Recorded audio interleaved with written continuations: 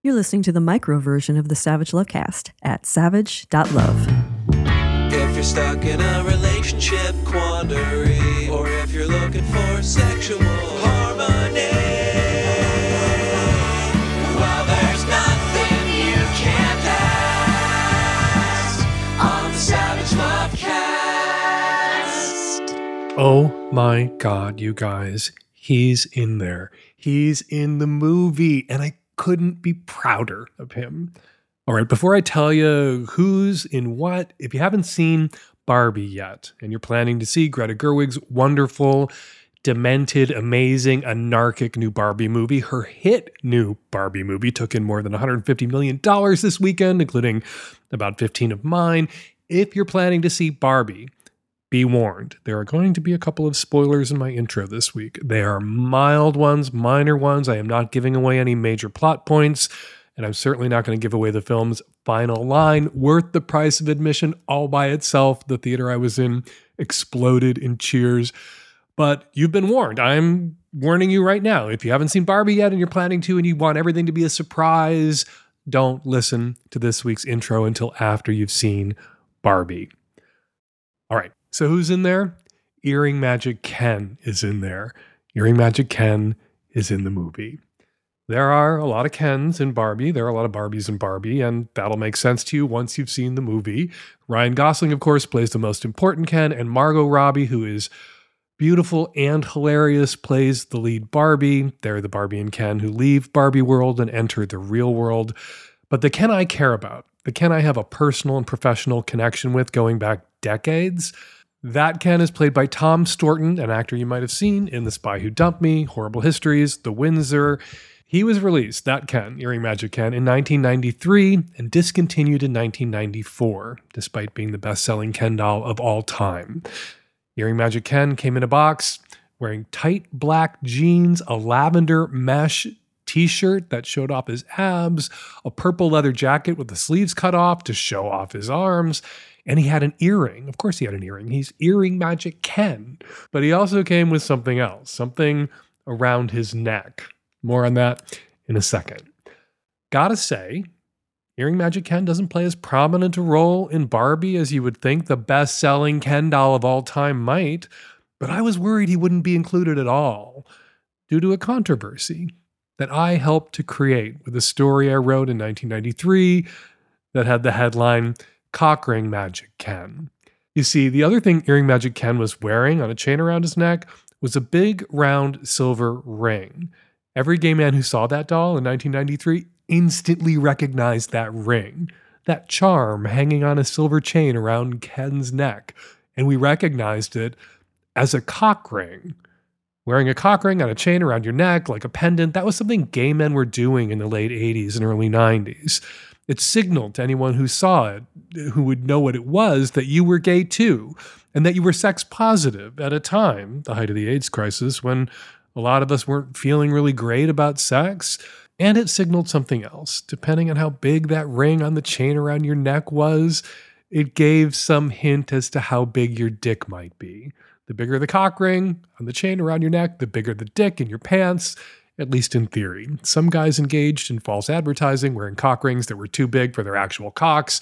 But by the time you figured that out, it was literally and figuratively too late to pull out. To say that Earring Magic Ken was gay-coded, understatement of the previous century. I'm trying to think of a way Mattel could have packaged that doll to make the gay coding of Earring Magic Ken any more explicit. And the only thing I can come up with is Ken not coming in that iconic Barbie box, but Ken coming floating in a jar of J-Lube like Piss Christ. People under the age of 40 might want to take a moment to Google Piss Christ. It was an artwork created by Andres Serrano in the 80s. It showed a plastic crucifix submerged in a jar of piss. It's kind of a beautiful photo. And that photograph, Serrano's photograph, was a defining culture war flashpoint in the 1980s, as big or bigger than Dylan Mulvaney holding a can of Bud Light with her face on it. There were congressional hearings, there were boycott threats, people lost their jobs. Sometimes it's comforting to look back on forgotten battles in the long culture wars because it reminds us that they do pass. Anyway, my story about Earring Magic Ken was the first thing I ever wrote that got national attention.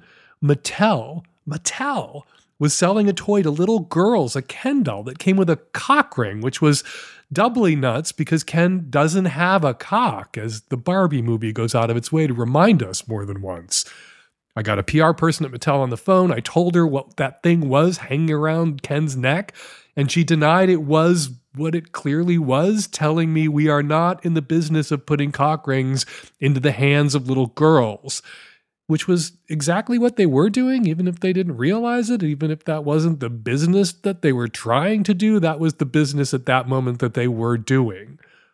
I've always wondered if someone in development at Mattel, some gay dude, didn't do it at first as a joke, add the cock ring to the initial drawings and renderings, maybe to the prototype, sure that someone further up the chain of command at Mattel would spot it for what it was and flag it and demand that it be removed before it went to market, and then no one did until I did.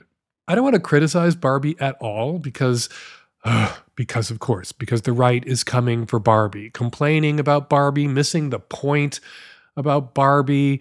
So over here on the left, the impulse is to defend Barbie, not just to defend it, but to declare the movie perfect in every possible way.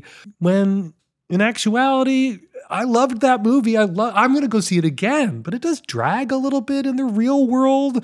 One character pulls a 180 on Barbie, going from hating Barbie to loving Barbie. That doesn't seem fully motivated. The big Ken dance battle, the big battle of all the Kens, which was amazing to watch, could have been cut. And I gotta say, when Earring Magic Ken appeared on the screen, I was worried Gerwig had chickened out because the cock ring wasn't there. It was replaced with a necklace that had Barbie's name on it, Barbie on a chain around Ken's neck instead of the cock ring on the chain around Earring Magic Ken's neck. But during the credits, stay for the credits, they show Earring Magic Ken and a whole bunch of other dolls, but they show Earring Magic Ken very prominently, and he has nothing around his neck. And then the cock ring on the silver chain floats down into the shot, landing around Ken's neck, and it sparkles. It's as if they didn't want me to miss it. A quick word about those right-wing critics coming for Barbie, like Ben Shapiro, who set Barbie and Ken dolls on fire to protest the movie, which in the logic of the Barbie film means Barbie world now has a burn ward, which is almost too terrible to contemplate. Anyway, Barbie shows us a world where the boys are second-class citizens, where men, are treated as merely decorative objects, as accessories. A world where men don't own or control anything or hold any positions of power. And the message of the film, in the end, is that this world, a world where men are objects and second-class citizens, is unworkable and unjust and unfair to men. Just as unfair, just as unworkable, just as unjust as a world where girls and women are second-class citizens who exist to be decorative objects. It's not an anti-male message. It's not pro-misandry. It's anti-misandry and anti-misogyny at the same time, which is probably what's confusing right-wing critics. The real world, like the Barbie world, the movie tells us, doesn't have to pick one or the other. It can reject both. My biggest criticism, saving it for last, well, less of a criticism, more of a note I would have given had I seen the screenplay in advance of the film being shot. As happy as I was to see Earring Magic Ken in the movie, I was sad not to see boys playing with Barbies. Barbie goes into the real world where she encounters kids who played with Barbie when they were younger, and Barbie has to think about the complicated and sometimes conflicting feelings girls have about her. Barbie thought she was empowering little girls, while little girls, once they outgrew their Barbies, saw Barbie differently. I don't think the movie needs to be about gay boys. There's a quick nod to the existence of gay people once Barbie and Ken make it to the real world in the form of some gay guys at the beach ogling Ken. But you know who was left out of this movie? All those gay men out there who played with their sisters' Barbies or their friends' Barbies when they were boys, and were made to feel ashamed of themselves. Some were bullied for it, some were forbidden from playing with Barbies, some made the mistake of asking their parents for Barbie dolls for their birthdays or Christmases, and got yelled at, shamed, bullied by their own families. And I wanted a glance in their direction, a nod, to the little brother of the gay best friend who loved playing with Barbies too. Those boys are more important to Barbie's story. They're more important to Barbie's legacy than Earring Magic Ken. And if I had to choose between seeing one of those boys in this movie and seeing Earring Magic Ken in this movie, I would have picked one of those boys. All right, coming up on today's show, tons of your Q's, lots of my A's on the micro. Also on the micro, Dr. S. Max Vale, a dermatologist professor, joins me to talk about whether men should be rubbing their cum onto their heads. Does that prevent hair loss, or does that just make the hair you have stick to your head? Dr. Vale has the answer. And on the Magnum, evolutionary biologist Dr. Matilda Brindle joins me to discuss her research into monkeys and apes that masturbate, why they do it, why we do it, and what all that wanking tells us about monkeys, about apes, about primates, and about ourselves. All that coming up on today's show. Hi, Dan. I'm a 34-year-old straight cis woman living in the Pacific Northwest. I have an I'm in love with my best friend situation. He's 35, comes from a conservative Catholic Mexican family. We met almost 5 years ago when I was coming out of a long-term relationship. We were the only single folks in our group of friends, and naturally we gravitated toward each other for company outside of our group dynamic. Maybe 3 or 4 months into our friendship, he invited me to a party. Everyone kept asking if we were dating. We said, no, no, no. Then the seed was planted for me. I got drunk. He takes me home. I text him after he leaves to come back and snuggle with me. He texts me back to snuggle with my dog. I roll over and pass out. The next morning, he tells me he didn't mean for that to be rude, but really just wants to keep things as friends, as he doesn't want to rock our friend group. So heard, fine, got it, moving on, not losing any sleep over it. 2 years pass, and I find myself spending 2 or 3 days together during the week, and then entire weekends with him, just the two of us. One day we spent breakfast, lunch, dinner, and then watched movies until like 2 a.m. He leaves, and I'm feeling confused what it all means. There aren't any major indications he's gay. I don't get that vibe. He drops that girl's hot here and there, but as long as I've known him, I haven't really seen him with anyone or expressed any interest in someone else, so maybe asexual. So I ask him in another text, is there a romantic spark here? We're spending a lot of time together. What does this mean for you? He responds that he really enjoys our friendship and doesn't want to fuck it up and wants to remain as friends. Heard again. This time, though, I'm pretty much over it and don't want to waste my time on someone who isn't going to pursue me in a romantic way. So I take this to mean there's a shift in our friendship for me in my brain, and it's 100% platonic. So I'm no longer holding back. He now gets to hear about all of my dating, my sexcapades, my crushes, etc., everything that everyone else gets to hear about. So all of this makes him uncomfortable. He's shifty, doesn't look me in the eye, finds ways to change the subject. And now here we are 2 years later, spending more time together than ever. Currently planning a 2-week vacation to the UK in the summer. My feelings are back in full force. But now I'm deeply, madly, head over heels in love with this person. I'm at the point now where if it were any other time or scenario, I'd bring it up immediately in person and just get on with it. But now we have this trip coming up where we're going to be sharing rooms, everything's paid for, and I just don't want to make it awkward for everyone. So I'm going to just hold out a little bit longer. So my question for you is this: how do I go about this? He's my best friend, and I'd be so sad to lose the friendship by pestering him about it again for a third time. But also if feelings aren't reciprocated again, I have to separate myself from this friendship relationship. It's not fair for me to keep going as we've been going. I'm interested in finding love, and this friendship is definitely holding me back. But I also want to be able to be there for my friend if there's something bigger going on inside of him. How can I best in a supportive way be there for my friend while also processing my big feelings?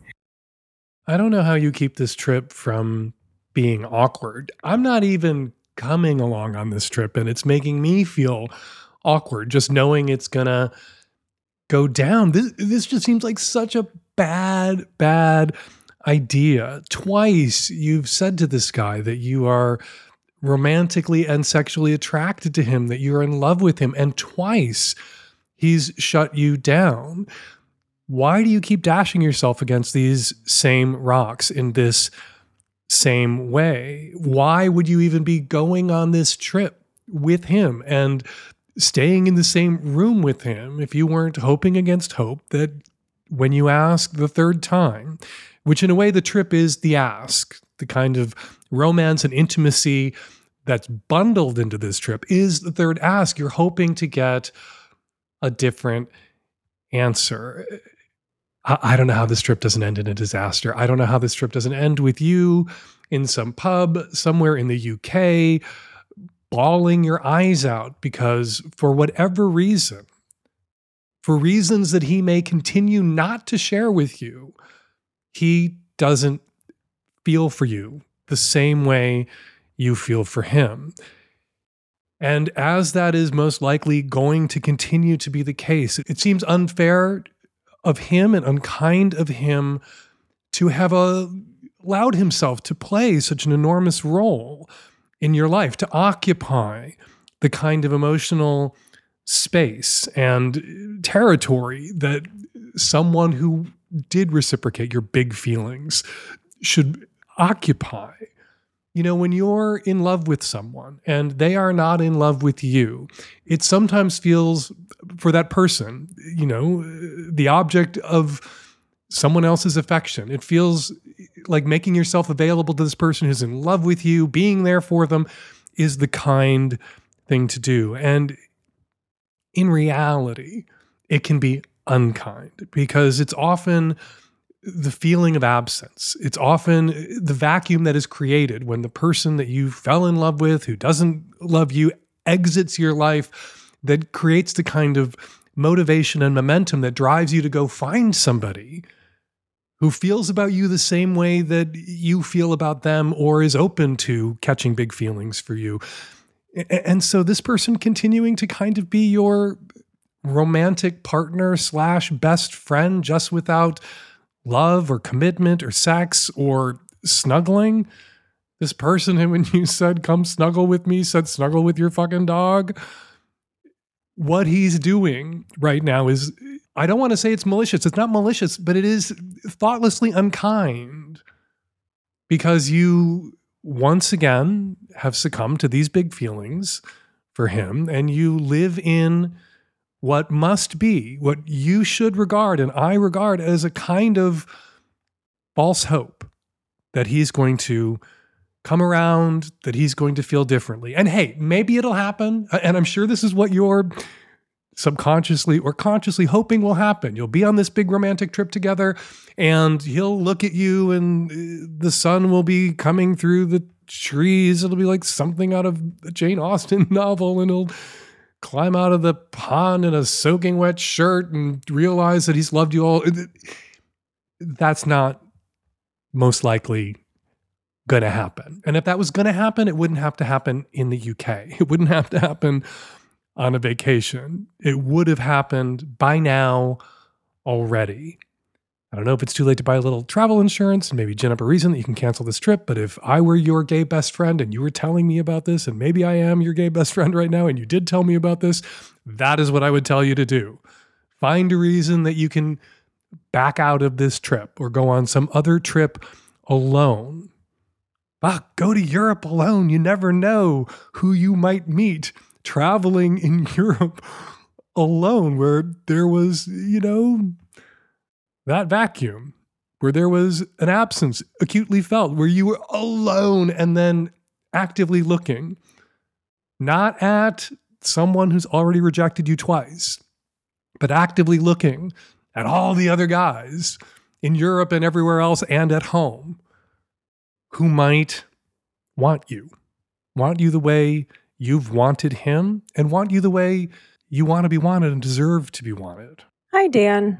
I'm a mid-30s, late-life lesbian who came out in 2018.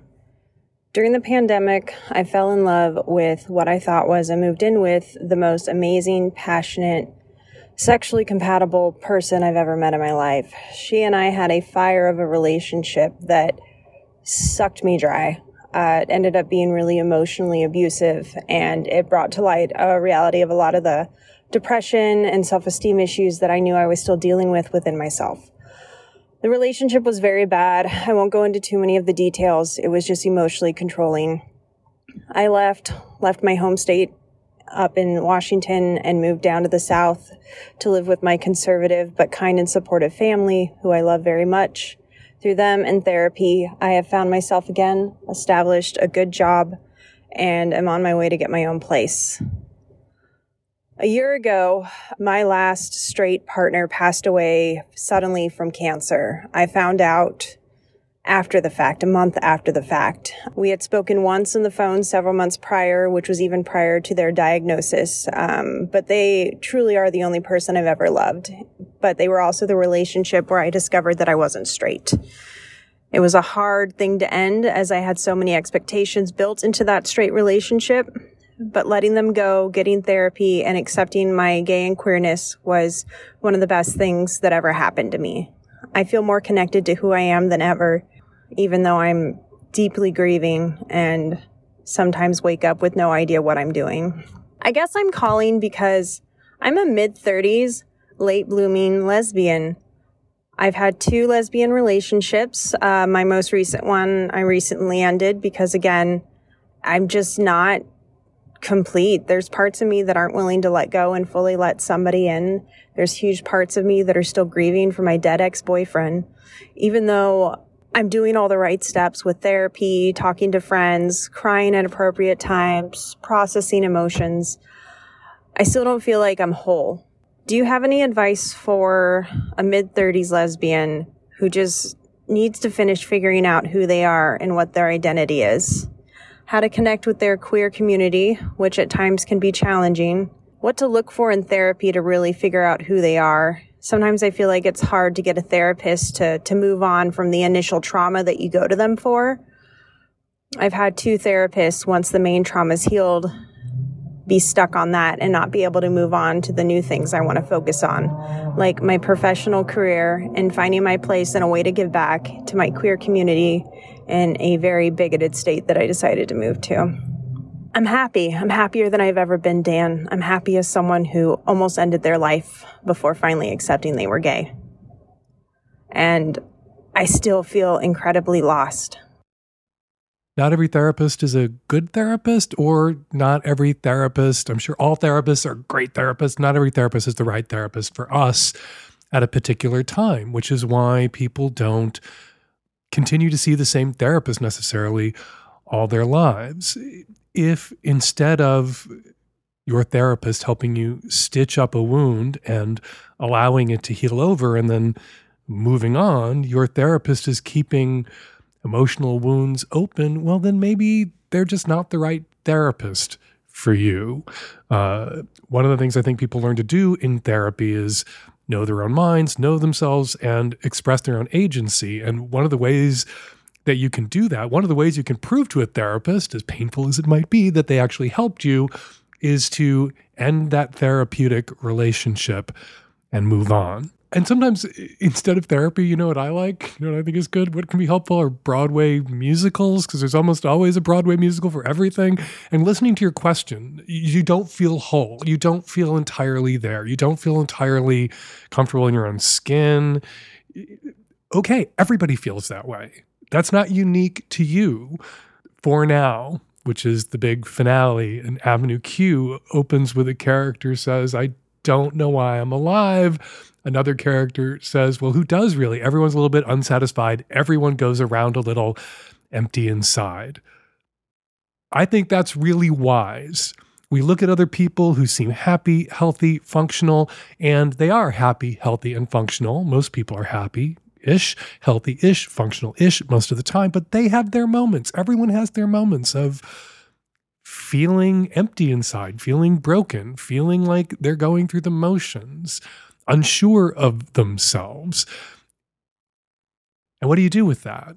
Well, I think on some level, you accept that this isn't a problem that you can solve. It is a contradiction that you will always live with, that these moments of feeling broken or empty inside or not whole are going to exist in you side by side with all of those moments where you feel happy and fine. Your other big question, how do you connect with the queer community? You leave the house, you get away from your computer, you go places, you do things, you volunteer for shit. You say you're in the South now, things are dire for queer people in red states. All hands on deck.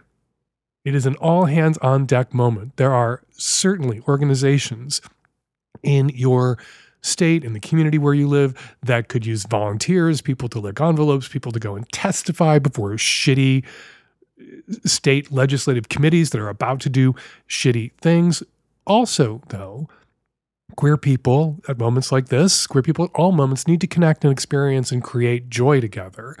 So if politics isn't your thing, join a queer social organization, join a queer kickball league, go out to one of those lesbian bars that are always on the verge of closing and buy everybody around and tip the fucking bartenders 50%. Get out there, move through the world, meet people, do things. You know, I am sometimes approached in public, which I don't mind, actually, approached in public by some queer people who have confided in me that they feel lonely and they feel isolated and they don't feel like they're part of the queer community. And one of the things I will ask someone who confides that in me is, what have they done over the last few weeks? Where have they gone over the last month? And invariably, they stayed at home. And I'm sorry, the queer community is not going to kick down your door and throw a dance party in your living room. If you want to connect with the queer community, which is vast and diverse and has lots of different sub-communities, you have to find your people. It's like going to a massive state university and not leaving your dorm room is such a missed opportunity because there's so many different kinds of people that once you get to college or a big state university as opposed to a fucking high school, there's just lots of people who are like you, who might get you, but you got to get off your ass and go find them. Same thing with the queer community. It's a tiny percentage of population, but it is a not insignificant and growing for people who are 30 and under percentage of the population, but they're not going to show up on your block with a battering ram and knock down your door. You've got to put yourself out there.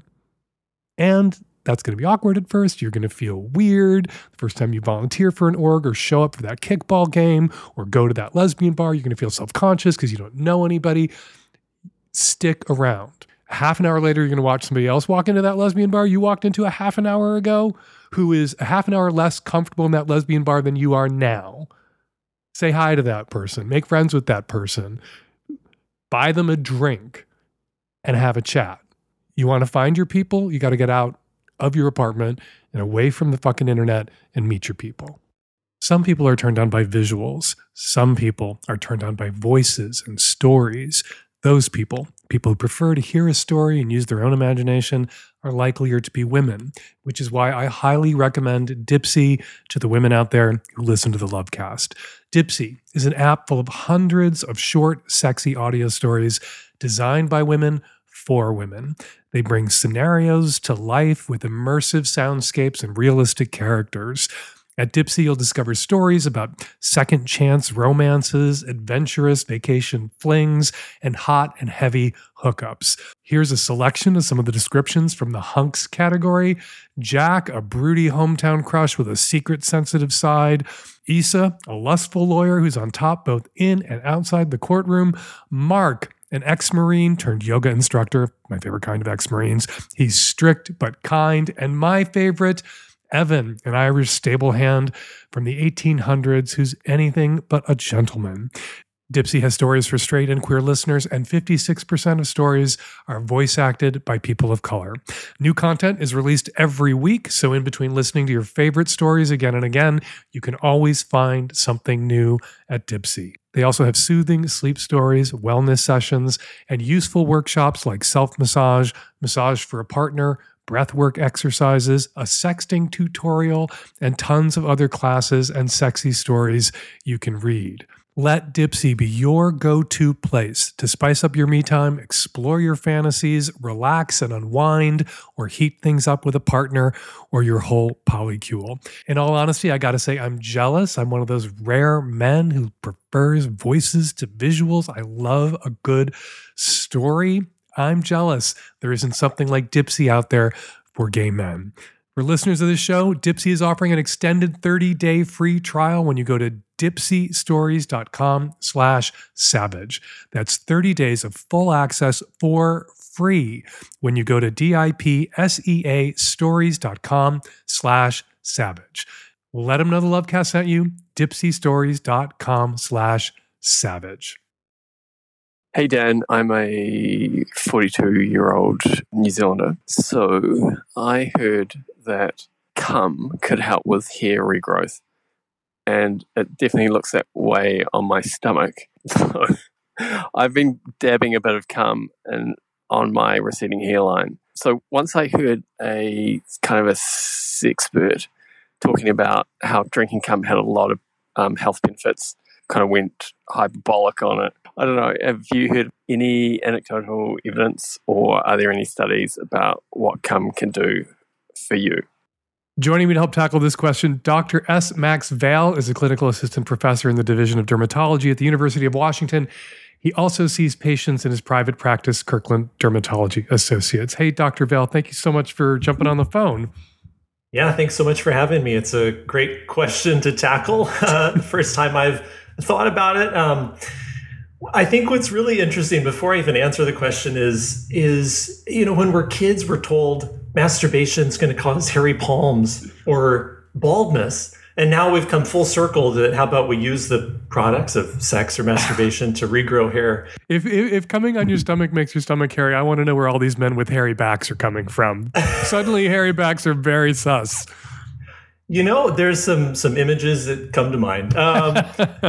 So there's unfortunately no data to suggest that using semen will regrow hair on any part of the body. There's really no data to use semen for almost any skincare goal at this point. Doesn't mean it won't come in the future, but not for now. There were some studies, maybe dubious studies, and not a lot of studies that found that cum can function as a sort of natural antidepressant. There's a famous study out of Seattle University of New York in 2022 that found that young women who didn't use condoms with their male partners who were exposed to semen on a regular basis were less likely to be depressed, show signs of depression or anxiety than women who did use condoms. And a lot was extrapolated from that. That's the only topical use of cum having any impact on somebody's health, mental or otherwise, that I've ever heard about. I've never heard that cum is Rogaine or Rogaine is cum.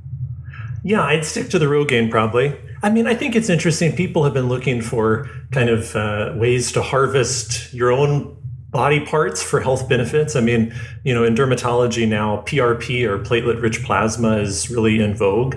The vampire facial, spinning down your own blood, harvesting that plasma, the growth factors, and injecting it into your face. We actually use that for hair loss, and there's some good data for that. Those growth factors can be injected, but I don't know anyone's looking at cum for that. But everyone should keep experimenting with cum because there may be a breakthrough sooner or later. We can keep exploring. And it's not going to hurt you putting cum on your head. Yeah, it probably won't hurt you. There are some case reports of people having kind of an allergic reaction to some of the, there's some enzymes called proteases in cum that break down proteins and things like that. So for some people it can be irritating, but otherwise you're safe. Some people do have allergic reactions, sometimes to one person's cum, not another person's cum. Also, cumming is good for you, right? It's less likely to develop prostate cancer if you're flushing those pipes, but also just good for mood, good for mental health, just good for you generally, masturbating or having sex. Doctor recommended. Yeah. You're a doctor. Yeah. You should Doctor recommended. Doctor recommended. Dr. S. Max Vale, clinical assistant professor in Division of Dermatology at the University of Washington, sees private patients at Kirkland Dermatology Associates. Dr. Bell, thank you again for jumping on the phone today. I had a hunch that there wasn't anything to this, but I wanted to run it by an actual doctor. Well, thanks so much for having me. The Savage Lovecast is brought to you by Squarespace. Squarespace is the all-in-one website platform for you to stand out and succeed online. Whether you're just starting out or managing a growing venture, Squarespace makes it easy to create a beautiful website, engage with your audience, and sell anything from your products to your content to your time, all in one place, all on your terms. Squarespace rolled out a new website design system called Fluid Engine. They've made it easier to tap into your creativity, even if you don't have any design experience. Start with a website template that you like and customize every design detail with new drag-and-drop technology for desktop or mobile. It's built in and ready to go on any new Squarespace site. Keep organized with their asset library. Upload, organize, and access all your content from one place. With the new asset library, you're able to manage all your files from one central hub and use them across the Squarespace platform. If you put out video content, Squarespace is awesome. You can host videos, organize your video library, and showcase your stuff on beautiful pages and sell access to your videos. Head on over to squarespace.com for a free trial. And when you're ready to launch, go to squarespace.com/savage and use the offer code SAVAGE to save 10% off your first purchase of a website or domain. That's squarespace.com/savage and use the offer code SAVAGE. Dear Dan, during a fight with my boyfriend, he said he didn't want to be intimate with me, but I was even worse and said I've had better cock than him. That wasn't true, and I apologized, asking what I could do to make it up to him. His reply was to have a threesome, which made me feel uncomfortable and manipulated. He's been talking about a threesome ever since we got together. What should I do? Sincerely, Olive Branch Pussy. If a woman owes her boyfriend a threesome because there's better dick out there in the world, then every woman owes her boyfriend a threesome because there's always better dick out there in the world. Look, I think threesomes are great. I may be biased. I happen to have lost my virginity in an MMF threesome many, many years ago. I've had a lot of threesomes. I think they're awesome. I watched Pete Davidson and John Mulaney do a bit on SNL once where, as two famous straight guys who are on television and celebrities, they groused about the fact that neither had ever had a threesome. And I felt so bad for them. And I had to sit with my threesome privilege at that moment, because when you're gay, it's not that hard to have a threesome because everybody can, theoretically at least, enjoy everybody else at the threesome equally. A little bit trickier when people are straight, because if you're not into women, there's nothing in having that other woman there for you except maybe jealousy. There's a minefield to tiptoe through, but it is a standard off-the-shelf fantasy for almost all straight guys, that FFM threesome. And when you look at the research, look at the data, for lots of straight and bi women, MMF and FFM threesomes. But making it up to your boyfriend that you made a shitty comment is a terrible reason to have a threesome. And if you're not interested in having a threesome, and it's not something that you ever want to do for any reason, no matter what you've said or done, that it isn't a form of penance as far as you're concerned, you need to permanently remove threesomes from the table. And if they're really that important to your boyfriend, if having a threesome is that important to your boyfriend, if it is a bucket list item that he has got to experience at some point in his life, well, then maybe you're not right for each other. Maybe you're sexually incompatible. That said, not everybody gets what they want. If never having a threesome is a price of admission that he's willing to pay to be with you, and occasionally having to listen to him grouse about it or attempt to manipulate you gently, wheedle, beg, so long as he doesn't cross a line into coercion, is something, a price of admission you're willing to pay to be with him, you don't have to break up. But you don't have to have a threesome with him because you told him the truth, that there is better dick out there. Maybe it's not true that you've had better dick, but there's definitely better dick out there. There's always better dick out there. Mattresses. When you think about how much time you spend on your mattress every night, and then you think about how long you stick with one mattress, you should get the best mattress you can. And that mattress, without question, is a Helix Sleep mattress. Helix Sleep is a premium mattress brand that provides tailored mattresses based on your unique sleep preferences. The Helix Sleep lineup offers 14 unique mattresses, including a new collection of 6 luxury models called Helix Elite. These mattresses are loaded up with super high-tech features like a built-in cooling cover, comfort layers tailored to sleeping position support, and edge reinforcement. And every Helix Elite mattress comes with a 15-year manufacturer's warranty and the same 100-night trial as the rest of Helix mattresses. Take the Helix Sleep Quiz now to find your perfect mattress in under 2 minutes, and your personalized mattress will be shipped straight to your door free of charge. For that 100-night trial, you get to try out your new Helix mattress, see how your body adjusts, and if you decide it's not the best fit for you, you are welcome to return it for a full refund. Right now, Helix is offering 20% off all mattress orders and 2 free pillows for my listeners. Go to helixsleep.com/savage for 20% off. This is their best offer yet. It won't last long. Go to Helix. Go now. With Helix, better sleep starts now. Hi, Dan. I am a 24-year-old woman. One of my friends moved to Chicago with his girlfriend while she goes to law school, and they came back to the city for the summer. He's a really close friend. We've gotten quite close over the past year, been playing video games together. We went out with our friend group. It's a very close friend group, like 10 guys and then me. And we all got really drunk, and him and I hooked up. And he's in a 5-year committed relationship. We didn't have PIV, he just ate me out, but still, it has wreaked havoc on our friendship. He is banned from his house with his girlfriend, and he is staying on the boys' couch. It was for 1 week, and now it's for 4 weeks, possibly, and then she'll reconsider. He's trying to get the girl back. Maybe temporary, maybe the whole summer that he's staying there. But he does not want to see me or contact me, and I have been told to not come to the boys' house, which is kind of the central space that we all hang out at, and he lives there, and I can't go. And I'm feeling ostracized and kind of like I'm the one getting the shit end of the stick, even though I didn't commit to his girlfriend of 5 years. He gets to hang out with our friends every day. I mean, I know that's probably not how he's looking at it, but I feel lonely. He's surrounded by our friends. I don't know. It's starting to piss me off.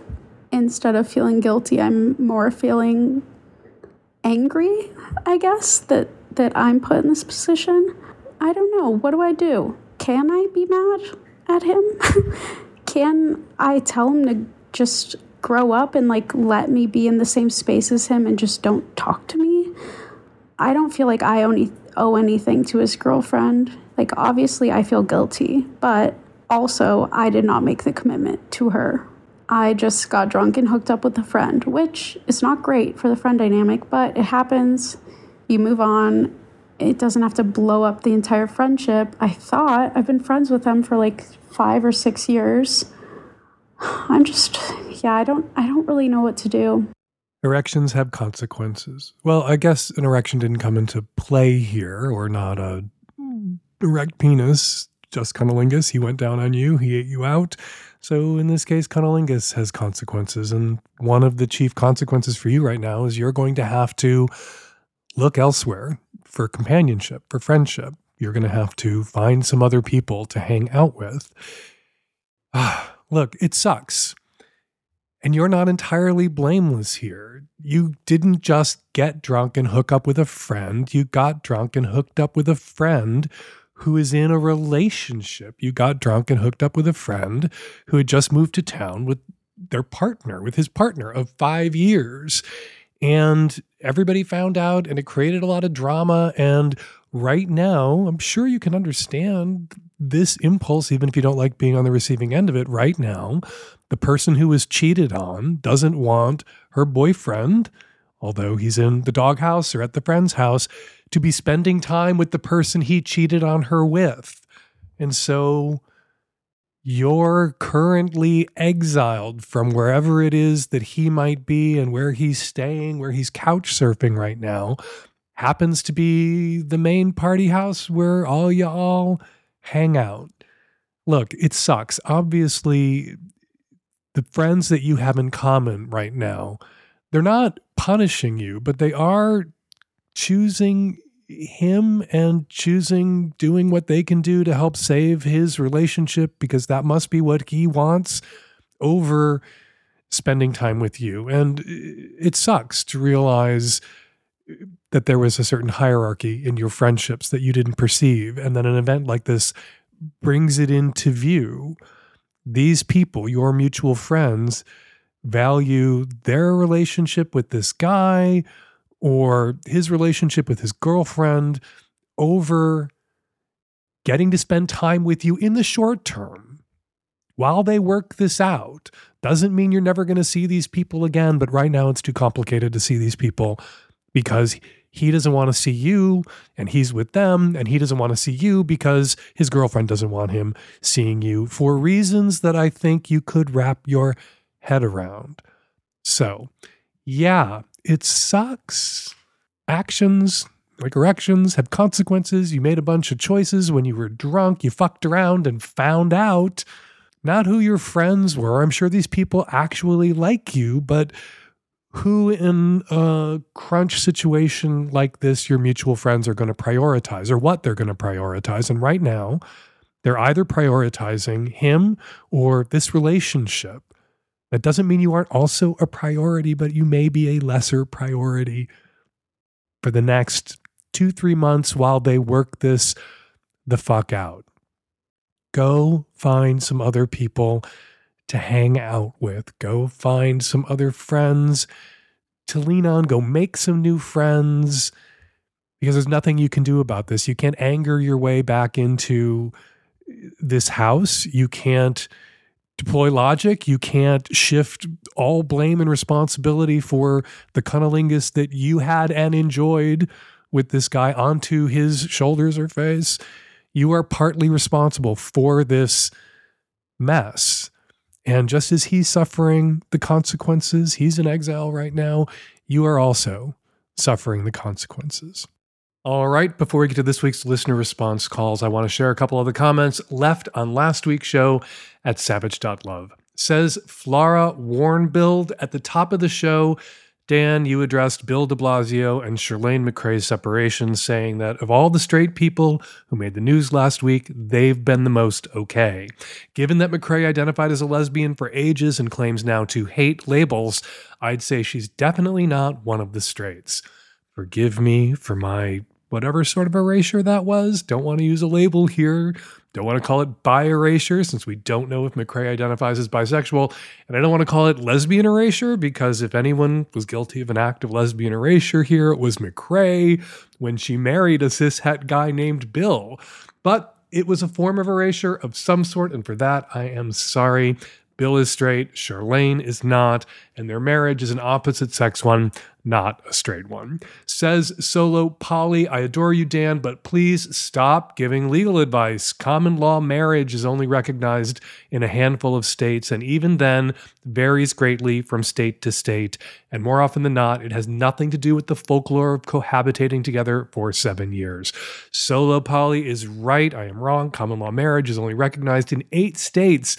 Grandfathered in 6 others. And in one of those states, Indiana, you have to have entered into your common law marriage before 1958. So I'm guessing there's nobody left in Indiana who is in a common law marriage. Obviously, I have more boning up to do on marriage statutes before I open my mouth again about marriage and the law. Finally, says Joe over on Blue Sky, I'm a firm believer of Dan Savage's campsite rule of relationships. Leave them in better shape than you found them. But my campsite is basically Chernobyl right now. Well, Joe, sounds like you could use some advice. Go to savage.love/askdan to record your question for me right now. Because while I'm not qualified to give legal advice, I have helped out lots of people whose relationships were disaster sites. Never built a cement containment sarcophagus over one a la Chernobyl, but willing to try. Okay, for more listener comments and more of my responses, be sure to check out Struggle Session, posted Thursdays at savage.love, where I respond to comments, emails, and DMs at greater length. It's another perk for Magnum subs. For all the perks, become a Magnum sub right now at savage.love. And now, listener response calls. Hi, Dan. I wanted to leave a comment for the caller who recently opened up his relationship, in part because his boyfriend wanted to top, which is something that the caller was not interested in. But now the boyfriend is having experiences with other people, but exclusively as a bottom. One thing that I don't think you noticed was that the boyfriend sounds like he's been exclusively a bottom for 5 years, maybe longer, which if these are young guys could be a big chunk of his sexual experience. So he may be insecure about trying to top or even just feel like he wants to do it with somebody that he has a little bit more of a connection with. And if he's mostly just doing hookups outside of their relationship, that's something that is going to take him a while to build up to. So this could assuage your caller because it's not that he was lied to, but rather that his boyfriend, even though he has permission to top, is not necessarily ready or is still ramping up to getting ready to do it. Hi, Dan. I'm a tech-savvy at-risk youth. I loved your conversation about therapy speak. And I wanted to just add something about the platinum rule versus the golden rule. When you're treating people with the platinum rule, you're actually treating them how they want to be treated, which means you have to do more discussing and talking rather than treating them how you want to be treated, because it might not line up. Hi, Dan. Just calling in regarding your most recent episode of the Savage Lovecast, and I'm really bummed out that you did not mention female sounding at all to the caller who called asking if sounding was normal. Yes, the person he's dating might want to sound him, but she may want to be sounded herself. Quote unquote female, urethral sounding is actually incredibly pleasurable, as the proximity between the urethra and the internal clitoral muscles is so close that it is practically orgasmic to have that experience. I am a queer woman in relationship to a queer person and really enjoy being sounded by her as a very slow and intentional sex practice. So yeah, female urethral sounding exists as well. And while the female urethra is slightly shorter than the male urethra, and the urethra should not be inserted as far, there can still be much, much pleasure derived from it. It is a different form of penetration.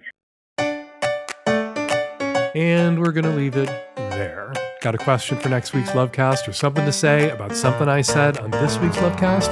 You can go to savage.love/askdan to record your question or comment, or you can use the voice memo app on your phone and email your question or comment to q@savage.love, or you can give us a call and leave us a message at 206-302-2064. You can also go to savage.love and leave a comment in the comment thread. The 2023 Hump Film Festival is returning to theaters this fall. Go to humpfilmfest.com for tickets and to find out when Hump is coming to a town and theater near you. Now is the time to start thinking about getting your 5 minutes or less submission to us for Hump 2024. Making a Hump film is a great way to express yourself, whoever you are, whatever you like, whatever gets you off. You have a place in Hump. And don't forget that accepted films get a cut of Hump ticket sales. Go to humpfilmfest.com/submit to learn more about how to get your little dirty masterpiece into my big dirty porn film festival. Follow me on Instagram and Threads at Dan Savage. Follow me at Blue Sky at Dan Savage. And follow me on whatever the fuck Elon Musk is calling the social media platform he's flying into the ground at Fake Dan Savage. Follow Dr. Matilda Brindle on Twitter or X or whatever the fuck at Matilda_Brindle. Follow Dr. S. Max Vale on Instagram at Max Vale, V-A-L-E-M-D. The Savage Lovecast is produced every week by Nancy Hartunian and me and the tech-savvy at-risk youth and Nancy. We will all be back at you next week for an installment of the Savage Lovecast. Thank you.